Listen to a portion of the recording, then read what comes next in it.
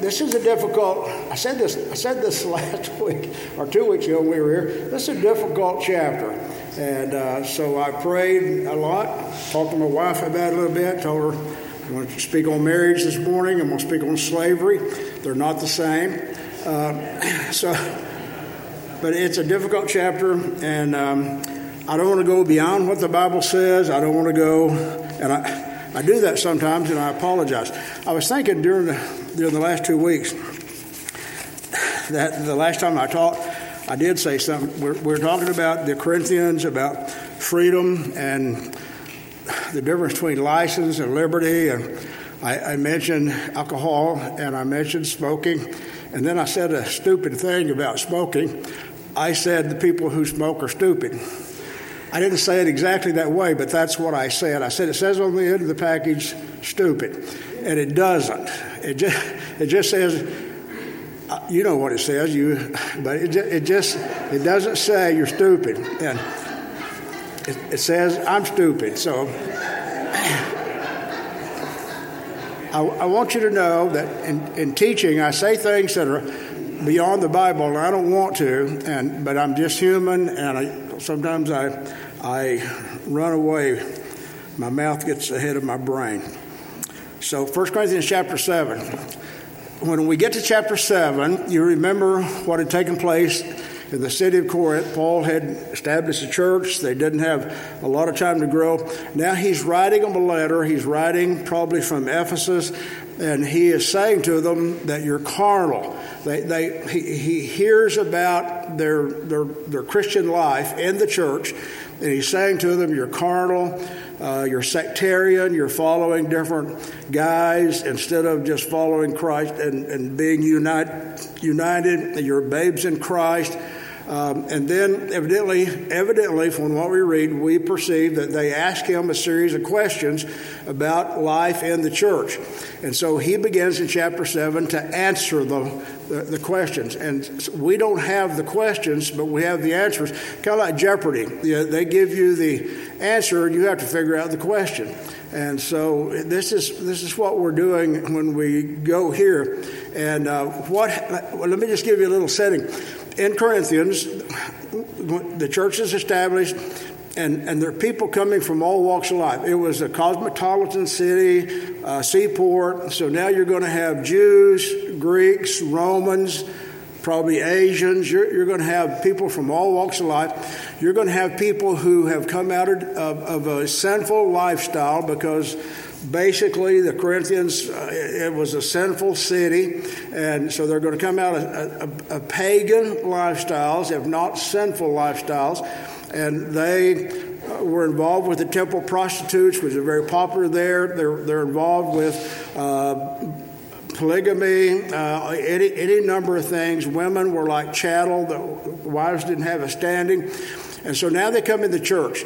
And evidently one of the questions you ask them is that and this has been a problem in history, and so we're going to apply it to this time. One of the problems we have is that someone let's just say the husband comes to faith in Christ, and his wife doesn't. And so he's thinking, I'm going to leave her, and maybe it's a good excuse, I'm going to leave her.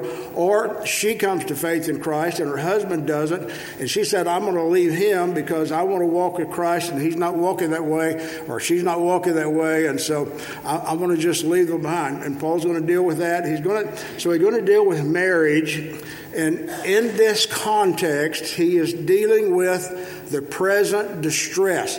It was a time of persecution for Christians, and it's going to get worse in their near future. He doesn't know that, but he knows what's happening now, and he warns them. And I'm going to give you, this is later in the chapter, but I want to give you the context early. So I'm just going to summarize a few verses that we get later in the chapter. He said, this is good advice for the present distress. So the church is under distress. Christians are under distress. This I say, time is short. Time is short. So Christ is coming. Time is short. You don't have much time. And then he says this in another verse, for the next verse, for the form of this world is passing away. So he's saying, you live in context of this world, but you should be living in context of the next world. This world's passing away. Time is short. And this is distressful during this time. So here's my advice during this time of distress. So that's the context of how he deals with the thing. The first issue he deals with is, should you remain in a marriage? Read with me verse 1 down through verse 6. Now concerning the things of which you wrote to me, it is good for a man not to touch a woman. If that were true, and if that was an absolute standard, none of us would be here. We would have never gotten hatched. And so you understand so you can't just pick out verses and use them. But he's saying, in this present distress, it might be a good thing if you did that. Nevertheless, see, he qualifies it. Nevertheless, because of sexual immorality, let each man have his own wife, and let each woman have her own husband. We could talk about gender issues right there and homosexual marriage, but we don't have time for that. We've already covered that in different times. In verse 3, let the husband render his wife the affection due her. And I'm reading from the New King James, that the affection due her, and likewise also the wife to her husband. The wife does not have authority over her own body, talking about sexual interaction, but the husband does. And likewise, the husband does not have authority over his own body, but the wife does. Do not deprive one another except with consent for a time, that you may give yourself to fasting and prayer and come together again, so Satan does not tempt you because of your lack of self-control, or that Satan doesn't tempt you because you have a sexual appetite and it hasn't been fulfilled in your marriage. Verse 6, but I say this as a concession, not as a commandment. So he was saying to them that if you're married, have a right relationship with your spouse. He's saying, give due affection. I think this is really, really interesting. This used to be a young married class 30 years ago. Many of you were here, and I was here, and we were young marrieds, some of us, and it's really interesting. I would spend a lot more time on this, but it still applies to us. If you're married today, you need to give affection. I just read an article this past week, and I sent it over to my wife's phone so she could read it. I want to always preach to her a little bit, but I don't want to do it in person because it's dangerous. And but this guy was writing this article, and he said that my marriage died from 1,000 paper cuts. And he went on to explain that he didn't treat his wife with affection. He didn't treat her with respect. He said that he would leave his dishes by the sink, and he said he never realized that was a disrespect for her. He said it's no big deal for her to put them in the dishwasher. And he goes on to say, and I'm describing myself, he would say, never in 1,000 years would I care whether the dishes get put in the dishwasher or not. And he just saying, but if I had it to do over again, I realize she cares, and I would respond to her care. But now it's too late. Now he's saying, basically what he's saying, my marriage died of 1,000 paper cut. It didn't die of infidelity. It didn't die of any major problem. It died for lack of respect. It died for lack of affection. I don't know, a few years ago, I'd quote James Dobson. We were young marrieds. I'd quote James Dobson. It's still applicable to us today. Man comes home from work, and his wife says to him, the kids are driving me crazy today. They set a fire in the backyard, and they overflowed the bathtub and playing in it, and they've done all these things. And he says, okay, I'm going to go back there, and I'm going to fix it. And she said, I don't want you to fix it. I want you to care. My wife and I have had those discussions over the years. Don't elbow your spouse. But, I'm an introvert. My wife is an extrovert. And to tell you the truth about life, I don't really care. I don't care. I don't care what color she paints the house. I just don't care. I don't care how the furniture's arranged. I don't care about anything. She gets dings in her car and she bothers her, but I didn't do it and I don't care. It's just a car. It's just a car. That's all it is. It's just a car. And we buy insurance for the big things. And so, and she wants me to care about some things. And she hates it when I say, I don't care. And I'm trying to learn not to. Maybe I'll get it before I die. But, I need to care about the things she cares about. And so that's due affection. You give due affection, not just sexuality, but you give due affection. So that's my marriage counseling this morning. And then it talks about you give mutual sexual attention, and it is a guard against immorality. Verse 7, for I wish that all men were even as I myself. Paul's single. I think he had been married at one time, because if you were part of the Sanhedrin, you had to be married. The Jewish belief was that if you were an adult male and you were not married by a certain age, then you had sin in your life. Something's wrong with you. So I think we don't know what happened to his wife, and I believe he did have a wife at one point in time, because I believe when he says that I cast my vote against Stephen. When Stephen was going to be stoned, and he cast his vote against Stephen, if he was part of the Sanhedrin, he had to be married. And so maybe his wife has died, maybe she left him. We do not know. And we'll find out one day in heaven. But he says this, for this present distress, remember that? That's the context. I wish that all men were even as I were, but each one has his own gift from God, one in this manner and another in that. So it is a gift to be married. It is a gift if you're single. It is a gift of God.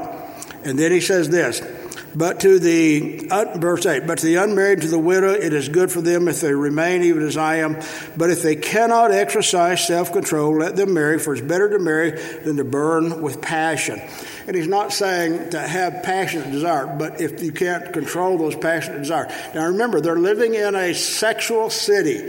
And it was easy to go to the temple and have sexual relationships with prostitutes. So he's just saying it's better to marry. You're better to marry and get those needs met inside a marriage. And then he deals with the issue of one spouse being saved and one not. 10 through 16. Now to the married I command, yet not I, but the Lord, a wife is not to depart from her husband. But even if she does depart, let her remain unmarried or be reconciled to her husband.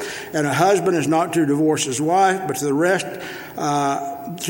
I, not the Lord, say, if any brother has a wife who does not believe and she's willing to live with him, let him not divorce her. So he's speaking to their time, and it's applicable to our time as well. He's saying, let her not divorce him, and let a woman who has a husband who does not believe, he's willing to live with her, let her not divorce him.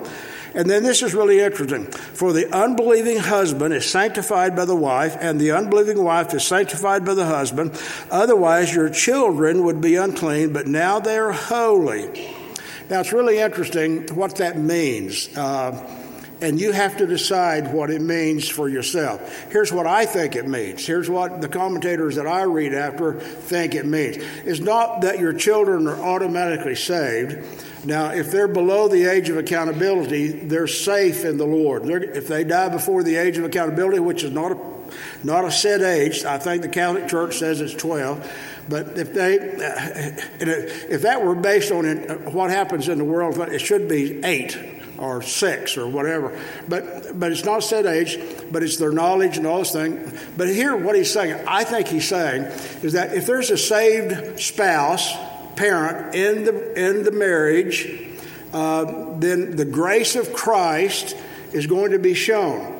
The grace of Christ is going to be shown to the other spouse, and they have a hope of being saved. The grace of Christ is shown to the children. It's modeled to the children. They have a hope of being saved. So he's just saying, if it's possible and your unbeliever doesn't want to depart, stay in the marriage. Don't ruin the marriage. This is God's will for you. And then he goes on, and verse 16, but God has called, verse 15, but if an unbeliever departs, let him depart. A brother or sister is not under bondage in such cases, but God has called us to peace. For how do you know, wife, whether you will save your husband, or how do you know, husband, whether you will save your wife? So he's saying, but if they depart, let them go. Nothing you can do about that. You just let them go, and you live in peace. And then he goes in verse 17, and I'm kind of going over this fast because I think there's a more important thing that we get to in this chapter. But then, and I think this is it. I think this is the key to the chapter, applicable to us today. And he gives a principle now. This is the principle. Verse 17, but as God has distributed to everyone to each one, as the Lord has called each one, so let him walk or live. And so I ordained in all the churches. And then, so that's the principle. When God called you, and if you're married, stay married. If you're singles, and you're unhappy about it, that's okay. So he's going to talk about being a Jew or Gentile or being a slave. He's going to talk about the circumstances of life. And this is what I want to deal with very carefully, this principle. So listen to what he says in verse 18. And these are his examples. Was anyone called while circumcised? Let him not become uncircumcised. And that's what Jews were circumcised. And because of it, I don't know if you read much history, but, in a lot of cultures, they would actually make Jewish men drop their pants and look, see if they were circumcised or not, or somebody they suspected of being a Jewish person. And if they did, they persecuted them. Sometimes they just killed them. I mean, so Jews have been persecuted throughout the ages, and since they were established as a nation. And I've told you before, I think it's demonic. I think it's that Satan is doing that and causes people's attitude to be toward the Jewish people that way. But see, so sometimes if a Jewish person living in Corinth or elsewhere in the Greek world, or Roman world, either one, if they wanted to be accepted, they could actually, you could reverse your circumcision by, I'm not going to go describe what you do, but it could be done over a period of time. And so he just saying, you don't need to do that. And then so that's one. If you're a Jew, stay a Jew. If you're a Gentile, that's okay. You don't need to become a Jew. So you stay that way. And then he says this in verse 19. Circumcision is nothing and uncircumcision is nothing. Your nationality is nothing before God. He's not concerned about your nationality. It's nothing. And what I mean is that we don't have pride of who we are. I don't mean that, but what he's saying is that you're standing before God as a person created in his image. Your background, your nationality is not significant in God's sight. It's not an issue in God's sight. I quoted when I was making the announcements and praying that, God's created one blood, every nation under heaven. We're all created in the image of God. We're from one blood, and that makes us basically all the same. No, we don't live that way. We don't see that, but that's biblical. That's how we should see it. So he's just saying, in God's sight, where you came from makes absolutely no difference. And then he says in verse 20, let each one remain in the same calling in which he was called. So he's repeated the principle that we have in verse 17. Verse 17, let me say it again. But as God has distributed to each one, as the Lord has called each one, let him walk, so I ordain in all the churches. The called is a synonym for being saved. So you're called of God to salvation. Whatever you are, wherever you are, he's not saying continue to live in sin. He's saying, but you don't have to change your identity. You don't have to be a different person. You don't have to be educated. You don't have to conform. We feel that pressure sometimes, and it's just so interesting. We feel like, I remember getting saved as an adult and thinking about what I had to do and how I had to dress and how I had to present myself. And this was in the age of long hair was a significant issue. Clothing was a significant issue, and it's just really interesting when you look back about things that were significant issues that biblically there were no issue at all. Biblically, there just weren't an issue. God, and we're going to see here in just a moment what Paul says God emphasizes is our personal obedience. It's our personal obedience.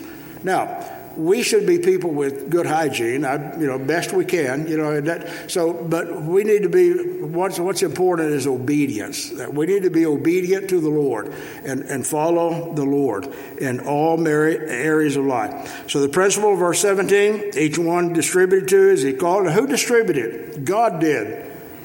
God put me in the home I was born in, the circumstances of my early life. He did that for His purposes, and I'm to glorify Him for it, even though it wouldn't be what I would have chosen. And you're to do the same thing, and you're to honor Him for His choosing you, and we're to walk in that choice and be grateful to God. Now he gives another illustration in verse 21. Were you called while a slave, do not be concerned about it, but if you can be made free, rather use it. He didn't say you need to remain a slave. If you can be made free, then use that freedom that you have. Verse 22, for he who is called in the Lord while a slave is the Lord's freedman. Likewise, he who is called while free is Christ's slave. You are bought at a price. Do not become slaves of men. Brethren, let each one remain with God in that state in which he was called. Now, he's speaking to them in this conglomeration of Christians, which is true in here and in every church and throughout the world. He's speaking to them that you all came from diverse backgrounds. You all came from diverse family units. You all came from diverse races. You don't have to change any of that. If you can change for the better, change. But you don't have to change it. To what is important is that you walk with God. Let each one remain with God in whatever state in which he was called. I want to speak about that principle for just a moment, okay? And I want to the principle of remaining in our calling and being satisfied with who we are in Christ, and slavery included. Slavery is an issue even in our society. It is an issue worldwide, not so much in the United States, but an issue worldwide. It's an issue of our history. It manifests itself in tension today because of our history.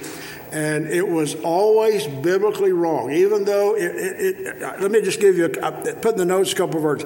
Exodus 21, verse 16. Slavery, it's biblically wrong. It is a violation of another human's humanness. So it's always been biblically wrong. It's really interesting to me that it was always defended from the Bible, because there is slavery in the Bible. It was always defended in the Bible. And when Christ came, he didn't abolish slavery. And when Paul came, Paul didn't abolish slavery. Peter didn't abolish slavery.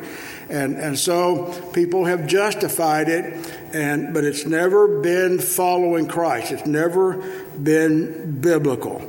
There is a slavery that happens that is not an official slavery, but it's a bondage of people to other people in marriage relationships and rearing children. I mean, it is even in businesses, it is a bondage that they cannot get out of. But here, so let me just say, in 1 Timothy chapter 1, verse 10, in the New Testament, it is a sin. Slavery is a sin. I'm not going to read those for time's sake, but talk about it. But I want you to understand that what he's saying, it is not an issue in following Christ. Your circumstances in life is not an issue in following Christ. We have, many of us, myself included, we have said to the Lord, Lord, I would love you more, I would serve you better if this weren't so, if this weren't so, if I had their position, if I had their education, if I had their money, if I had their privilege, if I had their position. And pastors deal with that as well. Everybody deals with that. We deal with it in our personal life. We deal with it in our professional life. We deal with it in our social life. That is the temptation of the weakness of the flesh, is that we deal with our place in life and see something different. Grass is greener on the other side. And here's what the scripture said. In verse 21, I think we just read. I'm going to read it to you again and then talk about it just a little bit more. Verse 21, were you called while a slave? Do not be concerned about it, but if you get made free, rather use it. For he who is called in the Lord while a slave is the Lord's freedman. Likewise, he who is called while free is Christ's slave. You are bought at a price. Do not become slaves of men. So many applications of this. People ask me from time to time when I'm talking to people about theology, say, are you a Calvinist? I'm not a Calvinist. I'm a Christian. I don't follow Calvin. I follow the Bible. I follow Christ. Are you a Spurgeon, person? I'm not a Spurgeonite. I follow Christ. I believe what those guys believed, but I don't follow them. I follow Christ. I don't follow Paul. I follow Christ. You can read books on Pauline theology or Jonathan theology. However you say John's name in the adjective, whatever, or adverb, or whatever it is. Paul said, follow me as I follow Christ. So Paul was basically saying, follow me if I'm following Christ. If I'm not, don't follow me. But we're to follow Christ. And so we're to do that in our lives, regardless of our status in life, regardless of where we work or who we're married to or whatever our status in life. Whatever our nationality, we're to follow Christ. We're free in Christ. I am free in Christ.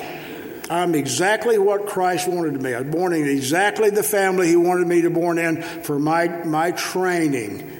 My training in patience and my training in detesting sin, my training in giving up sin. And the same is true with you. And so, again, I don't know. I don't want to go to all these things, but we do these things. I think about Onesimus in the Scripture. You remember he escaped from Philemon. He's a slave during this very time, and right after this, probably a year or two after this. And he meets Paul in Rome. Maybe he had heard Paul speak before in Philemon's home. And so he meets Paul in Rome, and he becomes a Christian. And now he's a free man in the Lord, and he's a free man in Rome. But Paul sends him back. That's really powerful. Paul sends him back. Paul tells him, you have a moral, I'm paraphrasing, you have an obligation to go back. And then he writes Philemon this letter and tells Philemon, you have a moral obligation to do what's right toward Onesimus. But he said, I can't command that. But he said, you owe me your own salvation. Preachers do that a lot. Preachers say, if you love the Lord, you'll do this. If you love the church, you'll do this. So Jimmy goes and gets on top of a building in Christmas in Action and tears the roof off. And I wouldn't get up there. You understand, we just can't, you can't do that. You just can't do that. We feel those pressures of life about our status in life. Do we not? And so we're the Lord's free man. But then he says in verse 23, you were bought at a price. Do not become slaves of men. Brethren, let each one remain with God in that state in which he was called. We are to walk with Christ. Here's my application to all of us. I'm just going to run through it real quick. We have these thoughts. I've mentioned them already. I could serve God better, be more fruitful, productive in Christ's service if I had different circumstances. If I'd not born in a different family, raised as a Christian, if I'd started earlier in life, I had more money, didn't have to work so much, had a spouse who was more spiritual, if I knew the Bible better, if I didn't have this problem or that problem, I could walk with Christ. Here's what G. Campbell Morgan wrote. I think this is so good. Now, it's a paragraph, so I'm going to read it quickly, and you listen hard and think deeply. He said, the ultimate value of these words about being free in Christ and remain in your status of who you are, not your status of sin, but who you are. He said, they teach us, these verses teach us that the circumstances are of minor importance in saintship. They neither help nor hinder the believer in realizing all the grace and truth of character or the purity and strength and service which are the outcome of sainthood. The secret of life is that it is to be lived with God. When that is so, the fellowship with God transfigures the circumstances and transmutes the forces which hinder into forces that help. I can remain in the company of God and so make the circumstances of life the occasion of manifesting His glory. Now that is spirituality. That is spirituality. You know, it's really interesting. If you're reading in, I think it's James, you could correct me but I think it's James. He said, you know what? You don't know what spirituality is? You visit the fatherless and the widows. That's it. That's it. You go take care of people. That's spirituality. Spirituality is not how much theology I know. It's not, how long I pray or whether I pray or not. It's not knowledge. It's my heart toward God for Christ's sake. It's my heart toward people for Christ's sake. Whether it's showing affection to my spouse or whether it is loving other people who are different than I am. That's spirituality. That's boiled down to a nutshell. James is pretty straightforward. Basically, he said, you don't care about that, you may not be a Christian. So that's pretty straightforward. So here's our application for us. I know people who have gone to prison and come out of prison and said, that was grace to me. That was what brought me to Christ. I've known people who've gone through the death of a family member, and instead of becoming bitter, they become spiritual and toward the Lord. They become dependent upon God in a sense. Many of us could say that the trials we've been through, physically, emotionally, spiritually, it made us dependent upon the Lord. Physically, when we go through trials, we realize that we are not in control of anything, and we praise God that He loves us. We praise God that He's going to take us to heaven one day when we die. So Paul is teaching that the eternal is more significant in your life today than the temporal. The eternal is more significant. We just realize it's more significant, our walking with Christ and honoring Him, looking to heaven and being with Him without sin, than it is our circumstances today. Our circumstances ought to cause us to look toward heaven. And we all have circumstances. And I want you to understand, I'm not minimizing yours. I don't minimize mine. We've been through some deep water in our lives. And I'm not minimizing that for a bit. But again, we need to recognize spiritually that we're just on a journey. And the journey's end is the face of Christ. We're going to see Him one day and dwell in His presence and have a fullness of God within us that's undescribable. And that's what we need to have hope in. Now I'm going to take the rest of the time that we have, and I'm going to make an application for the church. And I'm very careful. I want you to listen very carefully. Churches are criticized, and I've heard it in local radio, talk shows. Churches are criticized because of what we're not doing in the world. That we're not fixing things in the racial issues. We're not fixing things in the drug issues. We're not fixing things in homelessness. We're not fixing things in poverty. We're not fixing things. And churches are being criticized, Christian churches, very, very strongly. And I just want you to understand, here's the application of that principle. That is not right. That's not church's responsibility. Now, it's mine as a Christian, and it's yours as a Christian, but it's not the church's responsibility. What is the responsibility of the church? The responsibility of the church, Jesus told Pilate, my kingdom is not of this world. If my kingdom were of this world, then my servants would fight, that I might not be delivered up to the Jews. But as it is, my kingdom is not in this realm. What is His kingdom? His kingdom is of the Spirit, and His kingdom is coming one day, and all those issues I just mentioned will be fixed. They'll never be an issue again. and they'll be fixed in that day. So what's the church's responsibility? Our pastor just went through it the first of the year, Matthew chapter 8:28, and the latter part of the chapter. We're to make disciples. We're to preach the gospel, make disciples. You know, I think Jesus said this. Let me read this. Let me stay in my notes so I don't get carried away. But Jesus said to Luke 19 that I came to seek and save that which was lost. Now, what was lost?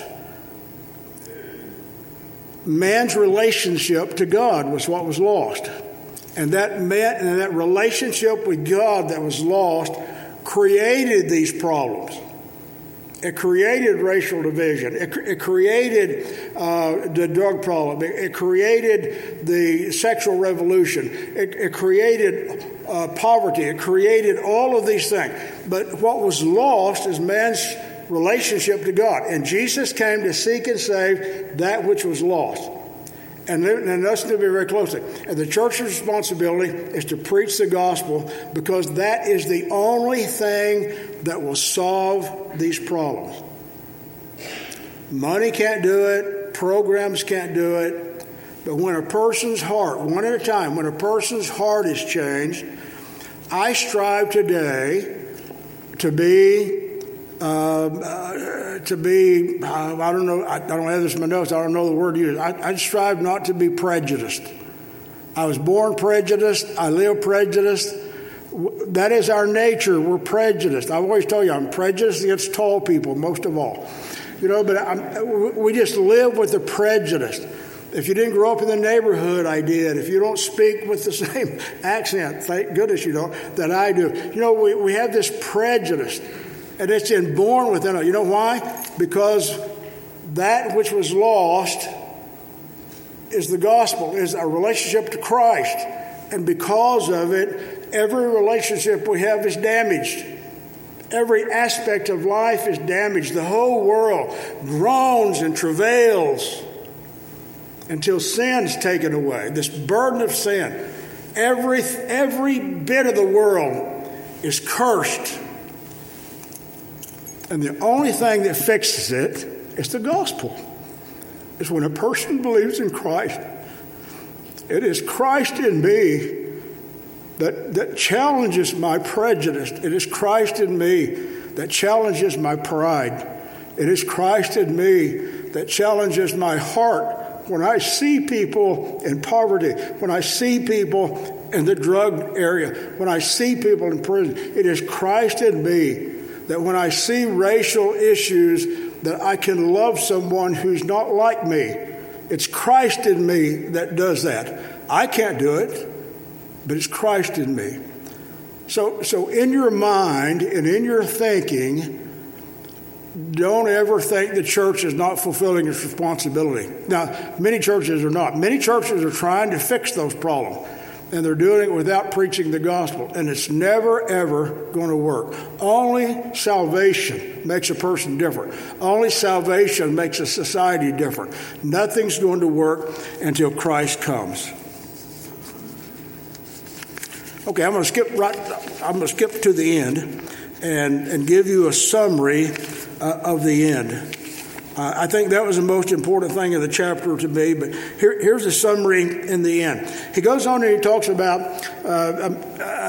marriage again, and he talks about, that if you have a virgin daughter, and during this present distress, maybe if you're a father, don't let her get married, but if she insists, it's okay if you want her to. So, he's just saying, you got to be careful. You're living in this present distress.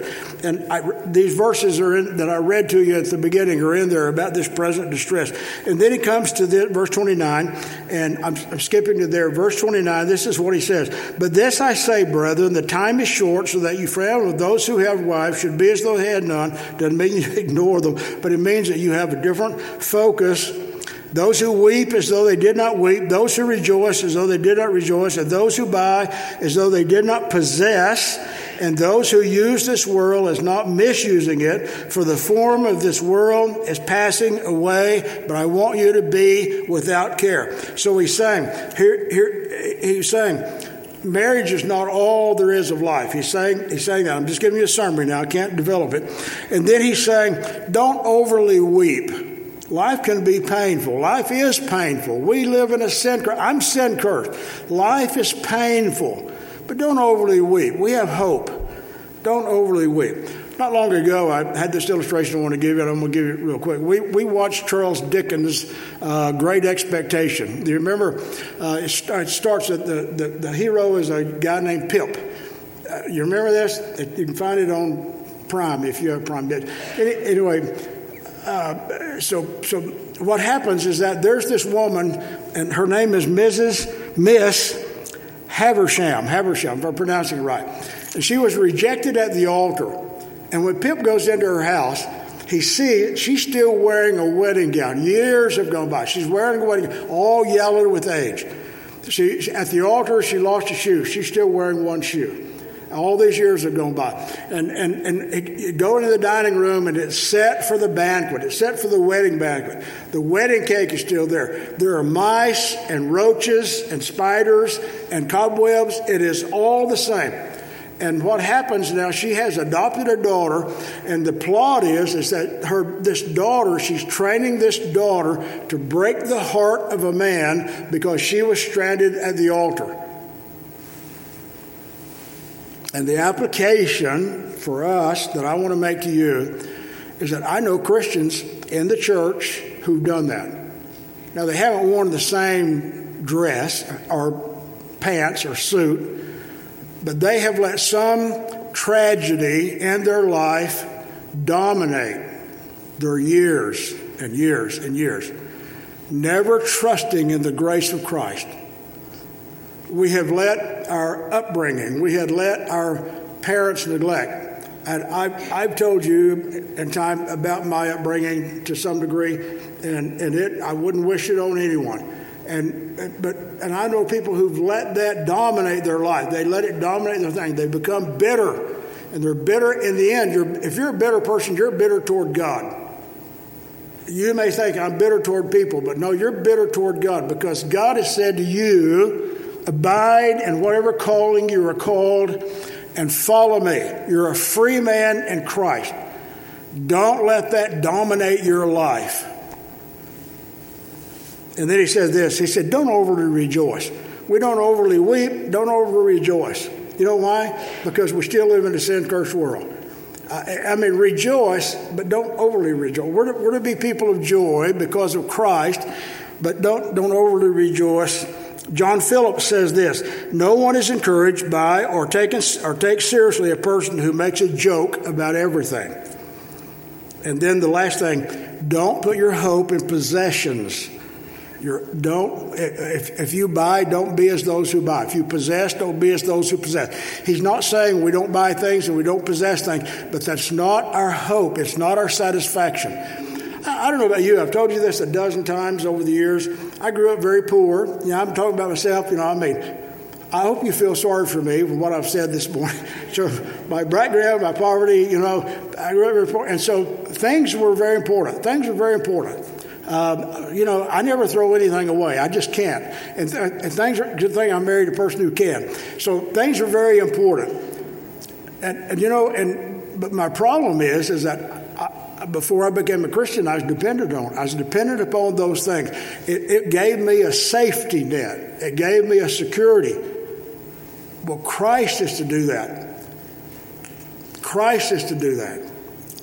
We can't let our training or our education, or we can't let what we own. We can't be as those that possession is what identifies us. It's not. It's Christ. Well, our time is all gone, and I'm going to be very personal. I want you to pray for me. I'm going to have a little minor surgery this week and be out. Probably won't be here next week, but if you'd pray for me, I'd appreciate it. Pray for my wife and patience. So pray with me. Our Father, we thank you for your word.